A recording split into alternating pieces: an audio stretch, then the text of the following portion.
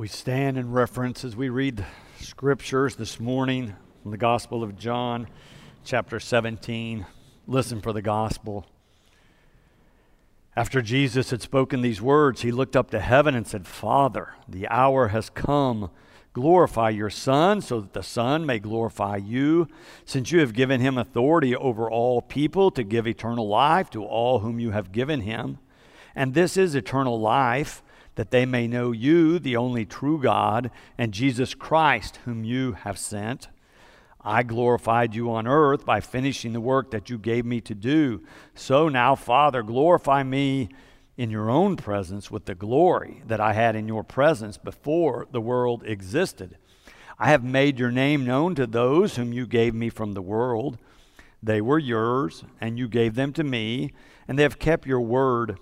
Now they know that everything you have given me is from you. For the words that you gave to me I have given to them, and they have received them, and know in truth that I came from you, and they have believed that you sent me.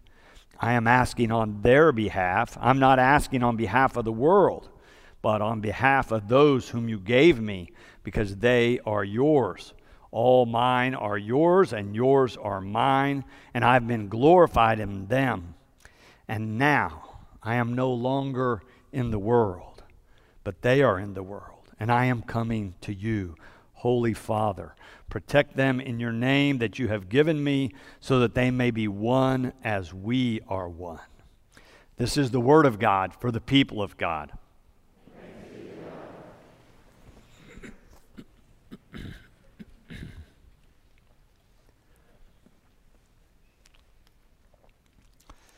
So we've been looking at these images of Jesus over these last several weeks. This is part 6 out of 7.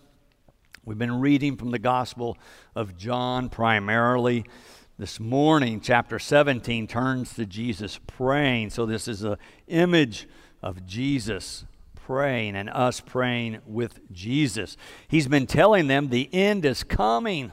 My time with you is not long. He's not talking about the end of the world, but the time they have together as a community of faith where they've been traveling around together. In verse 1, you hear it pretty clearly. After Jesus had spoken these words, he looked up to heaven and said, "Father, the hour has come," or the time is now. Then in verse 11 also, "And now I am no longer in the world." Jesus is clear that his time is short, but it's hard to grasp this idea that something we have enjoyed, like traveling with Jesus, healing, teaching, giving people hope, feeding the masses, both physically and spiritually, is coming to an end. But it's not just hard for them to grasp that. We all struggle with that. When change comes, we resist, we grieve, sometimes we fight back. Change is the way of the world, though. Just in this season, we have 3 pastors that are getting ready to go in different directions and lead churches in other places. New adventures, new directions. We have 2 pastors who are preparing to come and join us. Change is a part of life, not just for United Methodist pastors, but for all of us. We have these graduating seniors that are with us this morning. They're facing changes, leaving one school, going to another, or leaving school and going to work. Many of them moving to live in different places, maybe different cities, maybe different states. Change is all around us. And if we can't see it in other people's lives, we have our own experiences of injury or illness where we know things are not the same. I'm in several weeks of physical therapy right now because I hurt my left shoulder a few weeks ago. I gave it a few weeks thinking it would heal. It seemed like it always did when I was younger. But you know what? It's still sore. It still hurts. And if I get in the wrong position, pain shoots down my arm. So now I'm going to physical therapy.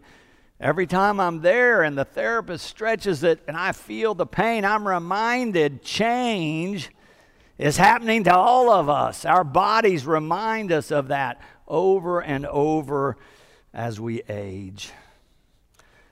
I think life will be less stressful and easier to navigate once we grasp that change is indeed a part of life. Back in chapter 13, Jesus began to talk to the disciples. You remember, this is at dinner the last night he is with them. And in chapters 13, 14, 15, and 16, he's been talking about and helping them prepare that there's a change coming. Get ready. It's not going to continue the way it has been for all of us. Then Jesus shifts from teaching to prayer. There's 4 themes or 4 categories I want us to look at that he lays out if you read through this long prayer in chapter 17. I've put them in your outline. Number 1, he gives glory to God to begin with. He gives glory to God in verse 1. After Jesus had spoken these words, he looked up to heaven and said, Father, the hour has come. Glorify your Son so that the Son may glorify you. He begins by giving honor and glory to God. You see these same themes that come out of this prayer in the Lord's Prayer. We say it every week here. You may use it in your devotional life or in other settings. But you remember when he starts the prayer, he says, hallowed be thy name. It's giving honor and glory, respect and reverence to God. The model is that's how we should all begin when we're praying, is to give honor and glory to God. Then he goes on in the second verse, since you have given him authority over all people to give eternal life to all whom you have given him, and this is eternal life, that you may know you, the only true God, and Jesus Christ, whom you have sent. Jesus is talking about eternal life. Jesus is saying eternal life starts now. For the disciples, when they're recognizing this relationship with God, and for you and me, eternal life is this, he says, to know the one true God. Often when we think about eternal life, we think about life after death, or somehow somewhere in the future, eternal life will begin. But John is saying a very different thing. He hears Jesus here and records it for us, that Jesus is saying to know God is to know eternal life. And so if you know the Son, you know the Father, he's already said. So eternal life has begun for you. Doing God's will, living in harmony with God every moment begins now for those who are believers. This area of study in theology is known as eschatology. It's looking to the future. It comes from a Greek word eschaton or eschatos, which means end. So in theology, eschatology focuses on the end time or the last things. So it's looking toward the future. Much of eschatology that we hear today that gets popularized is apocalyptic. It's looking toward the end time, but if it's apocalyptic eschatology, it's usually predicting a timeline and an end date that is coming now. It's imminent or impending, usually coming in the lifetime of the person who's talking about it. You find examples of this in the Hebrew Scriptures, in the book of Daniel, and the Christian Scriptures, and the book of Revelation. If you read through those, you realize that often those who are thinking this way use pretty bizarre images and lots of symbols that are hard to discern exactly what they're talking about. Often they do predict a certain time, a certain date when the world is going to end. I just have to say, so far, they have always been wrong.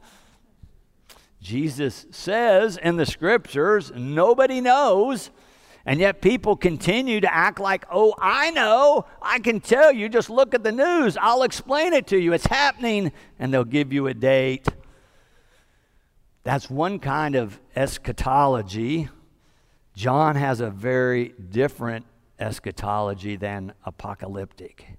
That's not at all how John understands what Jesus is saying or what God is revealing to us in the person of Jesus.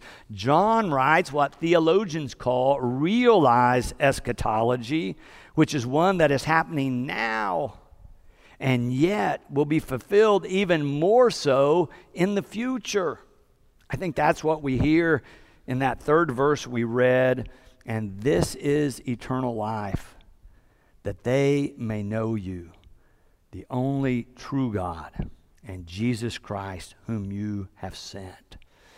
You'll remember, if you've been following along, as we've been reading through these chapters in John, that Jesus has gone over and over this with the disciples when they say, we don't know what you're talking about. We don't know what the way. Jesus says, yes, you do. I am the way. If you know the Son, you know the Father. And more than that, I'm going to go away, but the Father's going to send you another advocate or counselor or comforter that will remind you of everything, of all the truth I have taught to you. And this presence of God, this Holy Spirit, will be with you always and forever.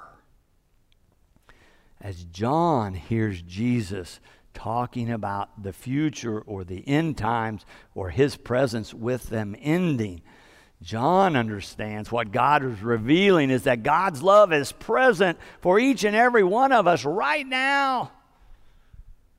God's love is available to us now. Then Jesus begins to talk again about glory or the light of God or the revelation of God. Then he comes to the third theme here. Jesus prays for protection or help from God. It comes at the very end there. If you're following along in your Bible, skip down to verse 11. Jesus says, Holy Father, protect them in your name that you have given me. It's a prayer for protection of others. It's a prayer that we would call intercessory prayer. Actually, the second theme and this third theme are both forms of intercessory prayer or prayer for others or prayer for the good of others. In this prayer, Jesus is assuming eternal life is available to all of us. And so is God's protection through God's presence with us. It's happening now, Jesus says. So we pray for one another. We have an official intercessory prayer team here at the church. Some of you are on that list. Some are not, about 100 people. But we have prayer cards where you can leave a prayer concern. If you ask for that to be confidential, we keep it confidential just amongst the pastors. But if you don't ask it to be confidential, then we share that through an email every week with these people on the prayer team. So they're praying for you throughout the week. So you can do it on a card. If you're at home, you can call. There's a phone number, a prayer line. Anybody can call that anytime and leave a prayer concern. And then we'll begin to pray for you in that way as well. If you're not on that prayer team and would like to be one who prays for others, you can call the church and talk with Megan Lynn. She's in our pastoral care department. She'd be glad to tell you more about that and help you get signed up so that you could be a part of the team that's praying for other people. One way we grow in our discipleship or in our faith is through prayer. Now, often we're praying for ourselves, but another part of that is praying for others or doing intercessory prayer. Whether you're on the team or not doesn't matter so much as whether or not you have that mindset that you want good to come to others and you're willing to take some time each day to pray for another person with a need or a concern. Well, the fourth thing here, Jesus looks to the future in this prayer. The same place where we're reading in that last verse where Jesus prays, Holy Father, protect them in your name that you have given me. He goes on to say, so that they may be one as we are one. So the disciples have had this experience with Jesus, and he's been talking to them about this intimate relationship with God and how he's personally and intimately connected to God. And you remember a week or so ago, he also said, and you're a part of that. That as you receive the love of God, you become part of that intimate relationship of love. You're as close to God as your own breath. You live and move and have your being in God, the Scripture says. Well, Jesus is talking about the future here. Jesus believes that his disciples can live in unity, that they can live in a sense of harmony together. Now, if you follow the news about the United Methodist Church, you might think we're failing that right now. There are some sharp disagreements amongst the larger body of faith called United Methodist. But often I think we make the mistake, we mistake conformity for unity. If you read through the Scriptures, you find pretty quickly that they're not all saying the same thing. Lots of different experiences reported in the Scriptures of how people have experienced God. If you look at the early church, particularly reading through the book of Acts, you find there's some sharp disagreements there.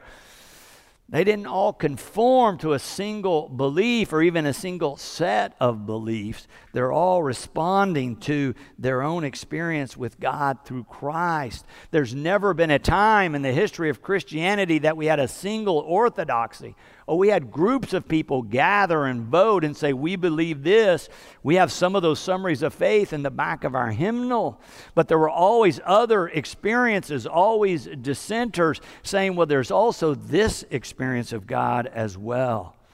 Well, John Wesley, founder of the Methodist movement, thought about this quite a bit. He wrote about this idea of all agreeing or having the same opinion or having a single orthodox belief. Let me read you a few things he said. At one point he asked, is your heart right as my heart is with you? I ask no further question. If it be, give me your hand. For opinions or terms, let us not destroy the work of God. Do you love and serve God? It is enough. I give you the right hand of fellowship.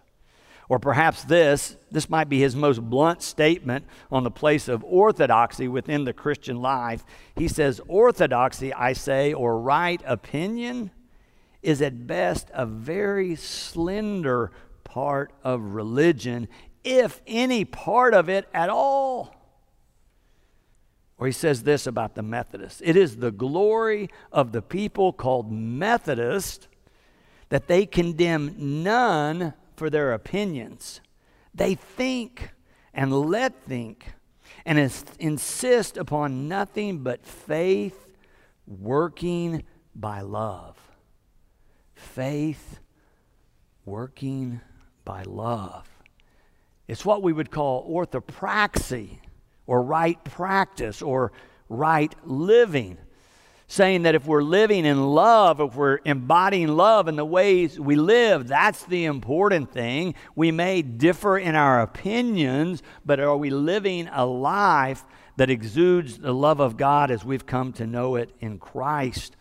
If you read the story of the early church in Acts, you know that Peter and Paul did not agree on how to express what they had experienced with Christ and who they were supposed to be working with and what they needed to be emphasizing.